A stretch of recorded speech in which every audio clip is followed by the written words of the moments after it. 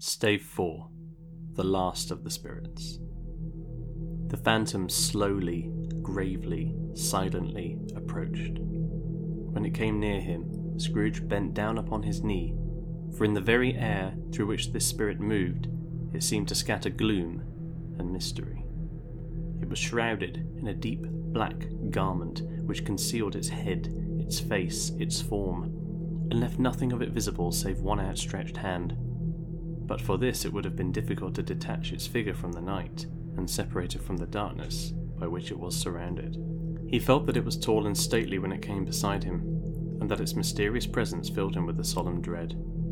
He knew no more, for the spirit neither spoke nor moved. "I am in the presence of the ghost of Christmas yet to come," said Scrooge. The spirit answered not, but pointed onwards with its hand. "You are about to show me shadows of the things that have not happened, but will happen in the time before us," Scrooge pursued. "Is that so, spirit?" The upper portion of the garment was contracted for an instant in its folds, as if the spirit had inclined its head. That was the only answer he received. Although well used to ghostly company by this time, Scrooge feared the silent shape so much that his legs trembled beneath him, and he found that he could hardly stand when he prepared to follow it. The spirit paused a moment, as observing his condition and giving him time to recover. But Scrooge was all the worse for this. It thrilled him with a vague, uncertain horror to know that behind the dusky shroud there were ghostly eyes intently fixed upon him, while he, though he stretched his own to the utmost, could see nothing but a spectral hand and one great heap of black. "Ghost of the future!" he exclaimed. "I fear you more than any spectre I have seen. But as I know your purpose is to do me good, and as I hope to live to be another man from what I was, I am prepared to bear you company and do it with a thankful heart. Will you not speak to me?" It gave him no reply. The hand was pointed straight before them. "Lead on," said Scrooge. "Lead on. The night is waning fast, and it is precious time to me. I know. Lead on, spirit." The phantom moved away as it had come toward him. Scrooge followed in the shadow of its dress, which bore him up, he thought, and carried him along. They scarcely seemed to enter the city, for the city rather seemed to spring up about them and encompass them of its own act. But there they were, in the heart of it, on 'change amongst the merchants, who hurried up and down and chinked the money in their pockets, and conversed in groups, and looked at their watches, and trifled thoughtfully with the great gold seals and so forth, as Scrooge had seen them often. The spirit stopped beside one little knot of businessmen. Observing that the hand was pointed to them, Scrooge advanced to listen to their talk. "No," said a great fat man with a monstrous chin. "I don't know much about it either way. I only know he's dead." "When did he die?" inquired another. "Last night, I believe." "Why? What was the matter with him?" asked a third, taking a vast quantity of snuff out of a very large snuff-box. "I thought he'd never die." "God knows," said the first with a yawn. "What has he done with his money?" asked a red-faced gentleman with a pendulous excrescence on the end of his nose that shook like the gills of a turkey-cock. "I haven't heard," said the man with the large chin, yawning again. "Left it to his company, perhaps." "He hasn't left it to me. That's all I know." This pleasantry was received with a general laugh. "It's likely to be a very cheap funeral," said the same speaker. "For upon my life I don't know of anybody to go to it. Suppose we make up a party and volunteer?" "I don't mind going if a lunch is provided," observed the gentleman with the excrescence on his nose. "But I must be fed, if I make one." Another laugh. "Well, I am the most disinterested among you after all," said the first speaker, "for I never wear black gloves, and I never eat lunch. But I'll offer to go if anybody else will. When I come to think of it, I'm not at all sure that I wasn't his most particular friend, for we used to stop and speak whenever we met. Bye-bye." Speakers and listeners strolled away and mixed with other groups. Scrooge knew the men, and looked towards the spirit for an explanation. The phantom glided on into a street. Its finger pointed to two persons meeting. Scrooge listened again, thinking that the explanation might lie here. He knew these men also perfectly. They were men of business, very wealthy, and of great importance. He had made a point always of standing well in their esteem, in a business point of view, that is, strictly in a business point of view. "How are you?" said one. "How are you?" returned the other. "Well," said the first. "Old Scratch has got his own at last, eh?" "So I am told," returned the second. "Cold, isn't it?" "Seasonable for Christmas time. You're not a skater, I suppose?" No, something else to think of. Good morning." Not another word. That was their meeting, their conversation, and their parting. Scrooge was at first inclined to be surprised that the spirit should attach importance to conversations apparently so trivial, but feeling assured that they must have some hidden purpose, he set himself to consider what it was likely to be. They could scarcely be supposed to have any bearing on the death of Jacob, his old partner, for that was past, and this ghost's province was the future. Nor could he think of anyone immediately connected with himself to whom he could apply them. But nothing doubting that to whomsoever they had applied they had some latent moral for his own improvement, he resolved to treasure up every word he heard, and everything he saw, and especially to observe the shadow of himself when it appeared. For he had an expectation that the conduct of his future self would give him the clue he missed, and would render the solution of these riddles easy. He looked about in that very place for his own image, but another man stood in his accustomed corner. And though the clock pointed to his usual time of day for being there, he saw no likeness of himself among the multitudes that poured in through the porch. It gave him little surprise, however, for he had been revolving in his mind a change of life, and thought and hoped he saw his newborn resolutions carried out in this. Quiet and dark beside him stood the phantom, with its outstretched hand. When he roused himself from his thoughtful quest, he fancied from the turn of the hand, and its situation in reference to himself, that the unseen eyes were looking at him keenly. It made him shudder, and feel very cold. They left the busy scene, and went into an obscure part of the town where Scrooge had never penetrated before, although he recognised its situation and its bad repute.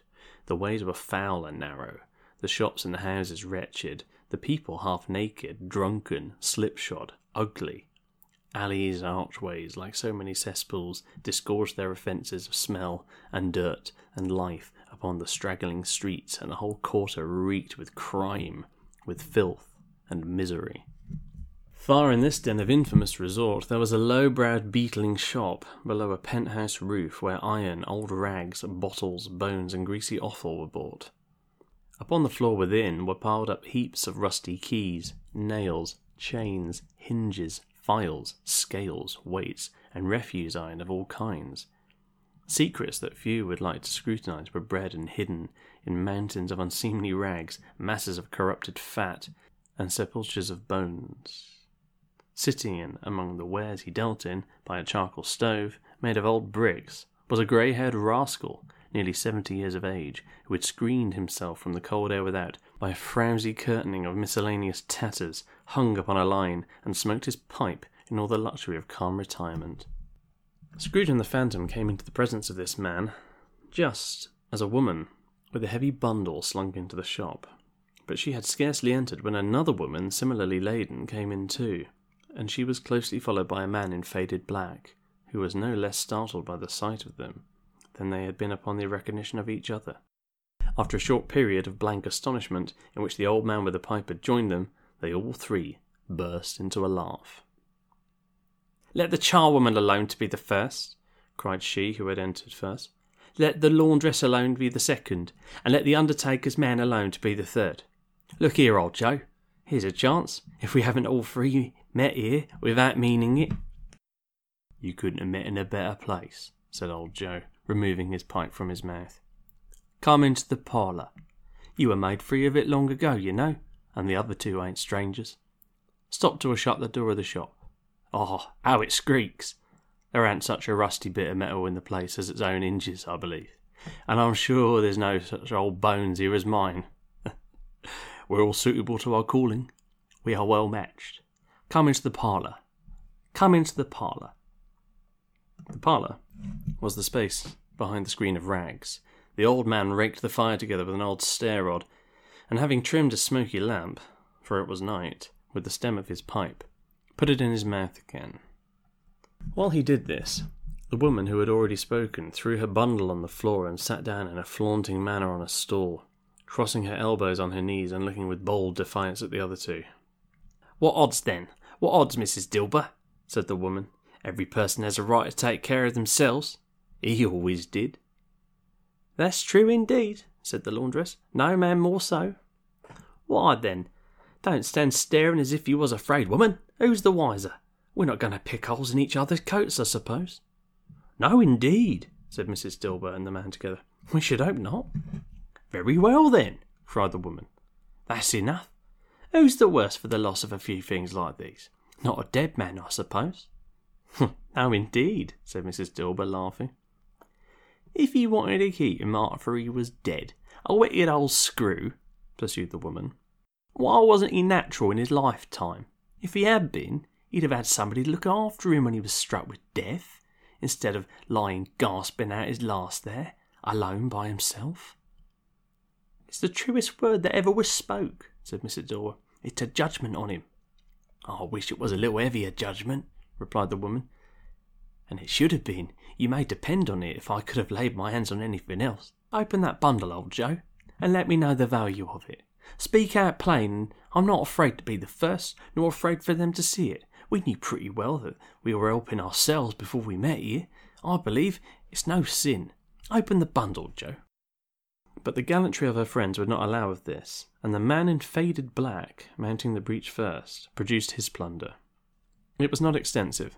A seal or two, a pencil case, a pair of sleeve buttons, and a brooch of no great value were all.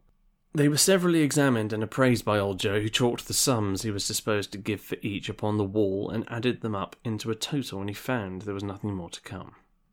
That's your account, said Joe, and I wouldn't give another sixpence if I was to be boiled for not doing it. Who's next? Mrs. Dilber was next. Sheets and towels, a little wearing apparel, 2 old-fashioned silver teaspoons, a pair of sugar tongs, and a few boots.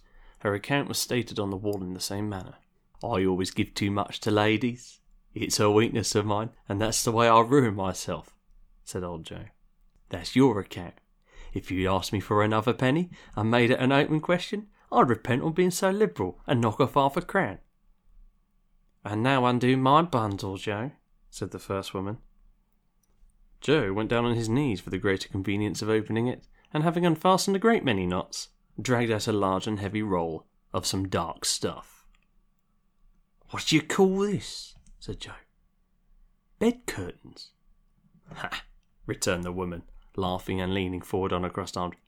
Bed curtains? You don't mean to say you took him down, rings and all, with him lying there? Said Joe. Yes, I do, replied the woman. Why not? You were born to make your fortune, said Joe, and you'll certainly do it. I certainly shan't hold my hand when I can get anything in it by reaching it out for the sake of such a man as he was. I promise you, Joe, returned the woman coolly. Don't drop that oil upon the blankets now. His blankets? Asked Joe. Who else's do you think? Replied the woman. He didn't like to take cold without them, I dare say. I hope he didn't die of anything catching, eh? Said old Joe, stopping his work and looking up. Don't you be afraid of that, returned the woman. I ain't so fond of his company that I'd loiter about him for such things if he did. Ah, you may look through that shirt till your eyes ache, but you won't find a hole in it, nor a threadbare place. It's the best he had, and a fine one too. They'd have wasted it if it hadn't been for me. What do you call wasting of it? Asked old Joe. Putting it on him to be buried in, to be sure, replied the woman with a laugh. Somebody was fool enough to do it, but I took it off again. If calico ain't good enough for such a purpose, it isn't good enough for anything. It's quite as becoming to the body. He can't look uglier than he did in that one. Scrooge listened to this dialogue in horror, as they sat grouped about their spoil in the scanty light afforded by the old man's lamp.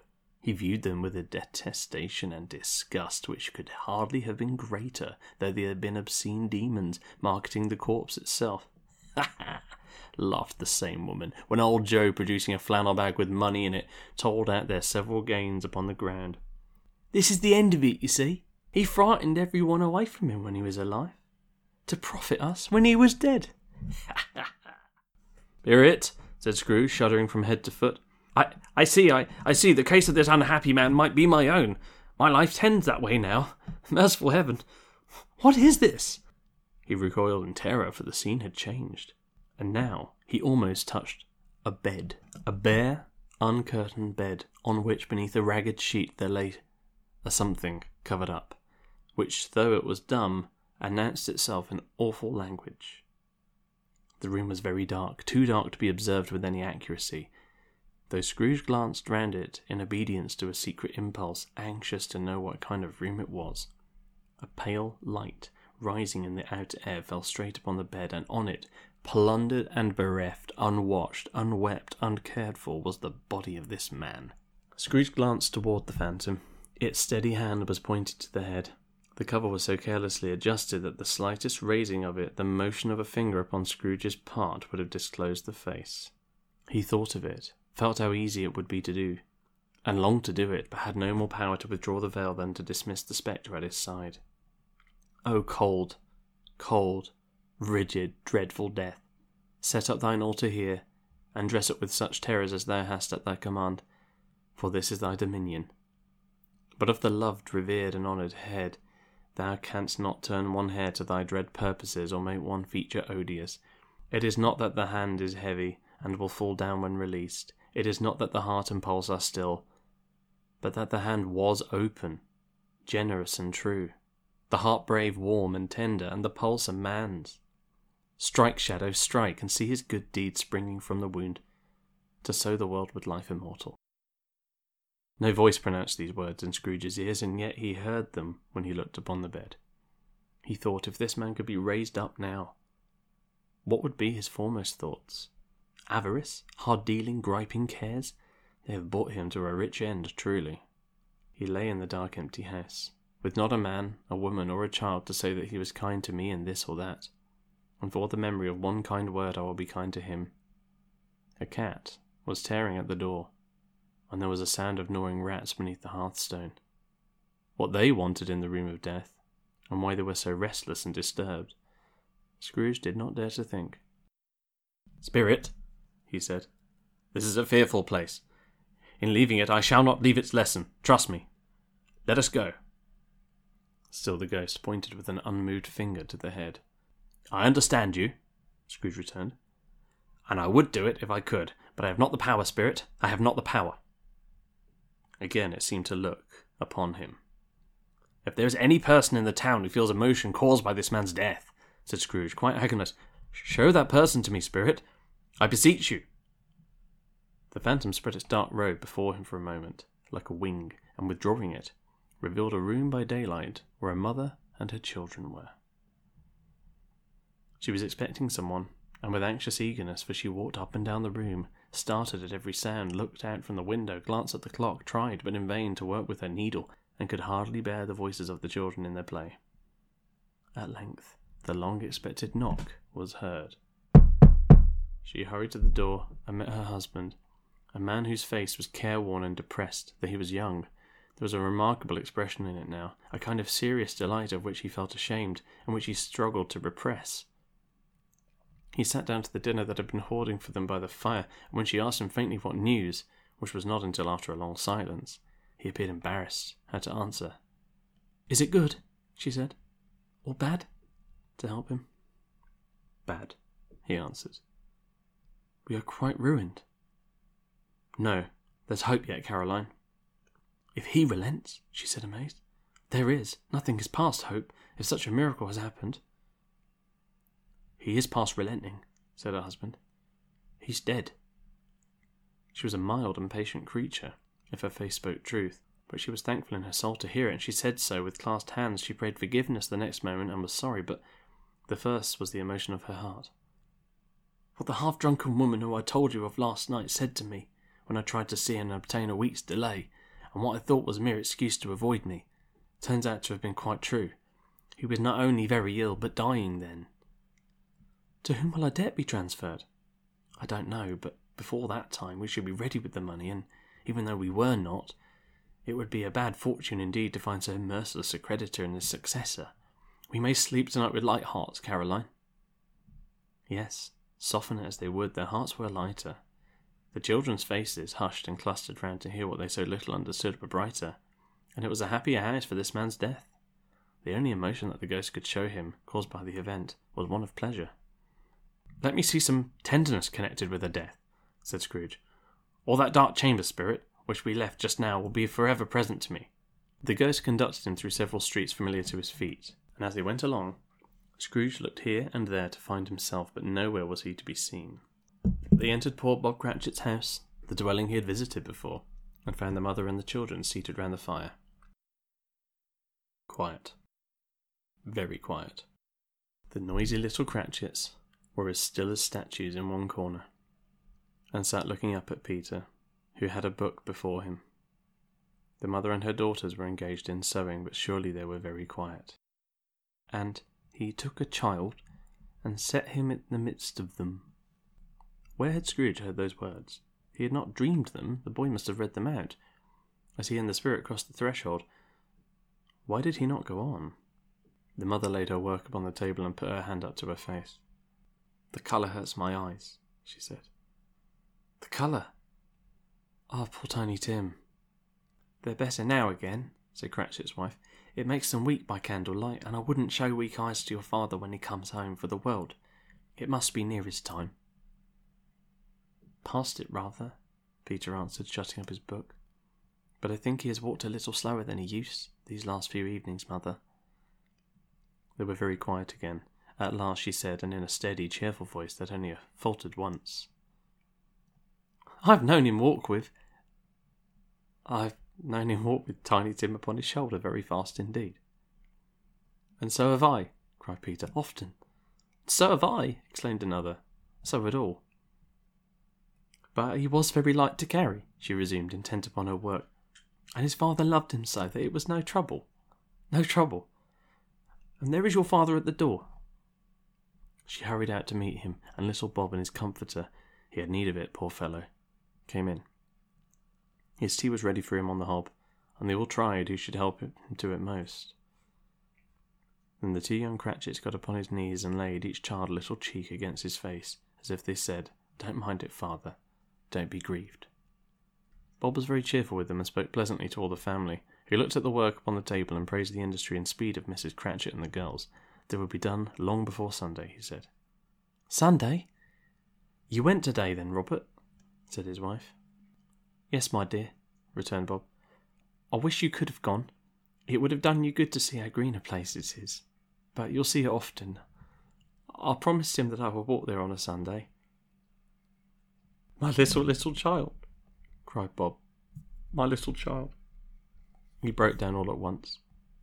He couldn't help it. If he could have helped it, he and his child would have been farther apart, perhaps, than they were. He left the room and went upstairs into the room above, which was lighted cheerfully and hung with Christmas. There was a chair set close beside the child, and there were signs of someone having been there lately. Poor Bob sat down in it, and when he had thought a little and composed himself, he kissed the little face. He was reconciled to what had happened, and went down again quite happy. They drew about the fire and talked, the girls and mother working still. Bob told him of the extraordinary kindness of Mr. Scrooge's nephew, whom he had scarcely seen but once, and who, meeting him in the street that day, and seeing that he looked just a little down, you know, said Bob, inquired what had happened to distress him. "On which," said Bob, "for he is the pleasantest spoken gentleman you ever heard, I told him, I am heartily sorry for it, Mr. Cratchit," he said, "and heartily sorry for your good wife. By the by, how he ever knew that, I don't know." "Knew what, my dear?" "Why, that you were a good wife," replied Bob. "Everybody knows that," said Peter. "Very well observed, my boy," cried Bob. "I hope they do." "Heartily sorry," he said, "for your good wife. If I can be of service to you in any way," he said, giving me his card, "that's where I live. Pray come to me." "Now it wasn't," cried Bob, "for the sake of anything he might be able to do for us, so much as for his kind way, that this was quite delightful. It really seemed as if he had known our Tiny Tim and felt with us." "I'm sure he's a good soul," said Mrs. Cratchit.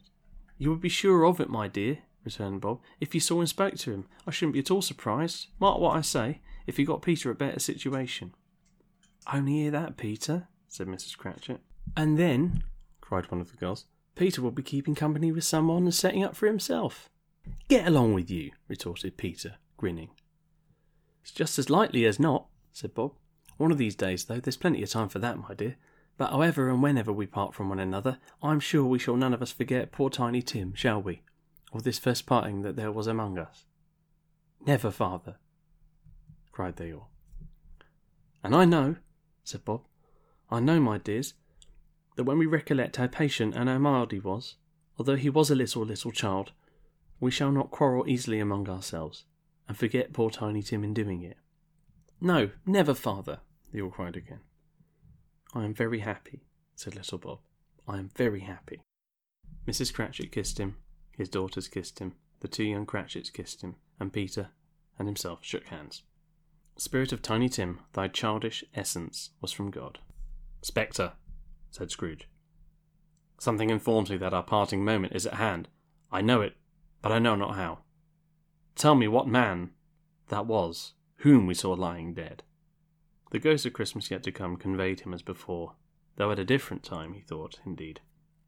There seemed no order in these latter visions, save that they were in the future, into the resorts of business men, but showed him not himself.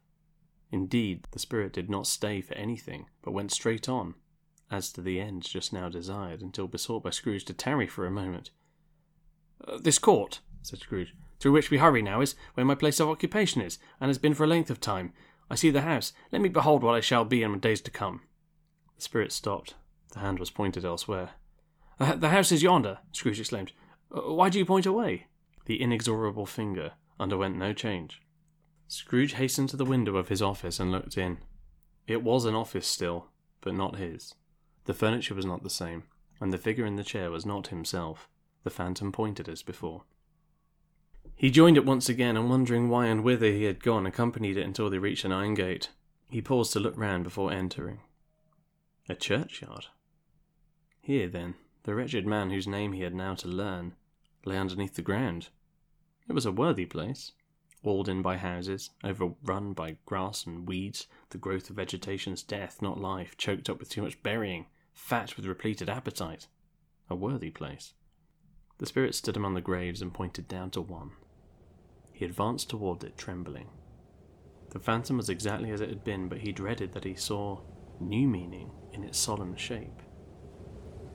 "Before I draw nearer to that stone to which you point," said Scrooge, "answer me one question. Are these the shadows of the things that will be? Or are they shadows of things that may be only?" Still the ghost pointed downward to the grave by which it stood. "Men's courses will foreshadow certain ends to which, if persevered in, they must lead," said Scrooge. "But if the courses be departed from, the ends will change. Say it is thus with what you show me." The spirit was immovable as ever.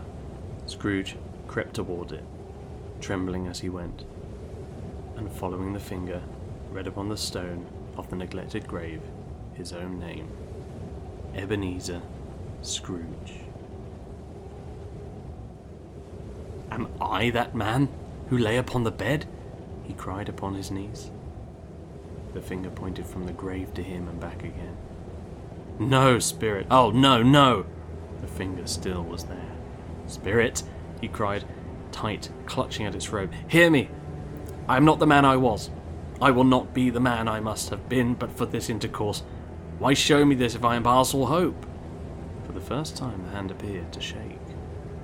"Good spirit," he pursued, as down upon the ground he fell before it. "Your nature intercedes for me, and pities me. Assure me that I yet may change these shadows you have shown me, by an altered life." The kind hand trembled. "I will honour Christmas in my heart, and try to keep it all the year. I will live in the past, the present, and the future. The spirits of all three shall strive within me. I will not shut out the lessons that they teach. Oh, tell me I may sponge away the writing on this stone." In his agony he caught the spectral hand.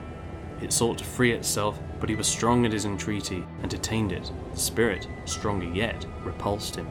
Holding up his hands in a last prayer to have his fate reversed, he saw an alteration in the phantom's hood and dress. It shrunk, collapsed, and dwindled down into a bedpost.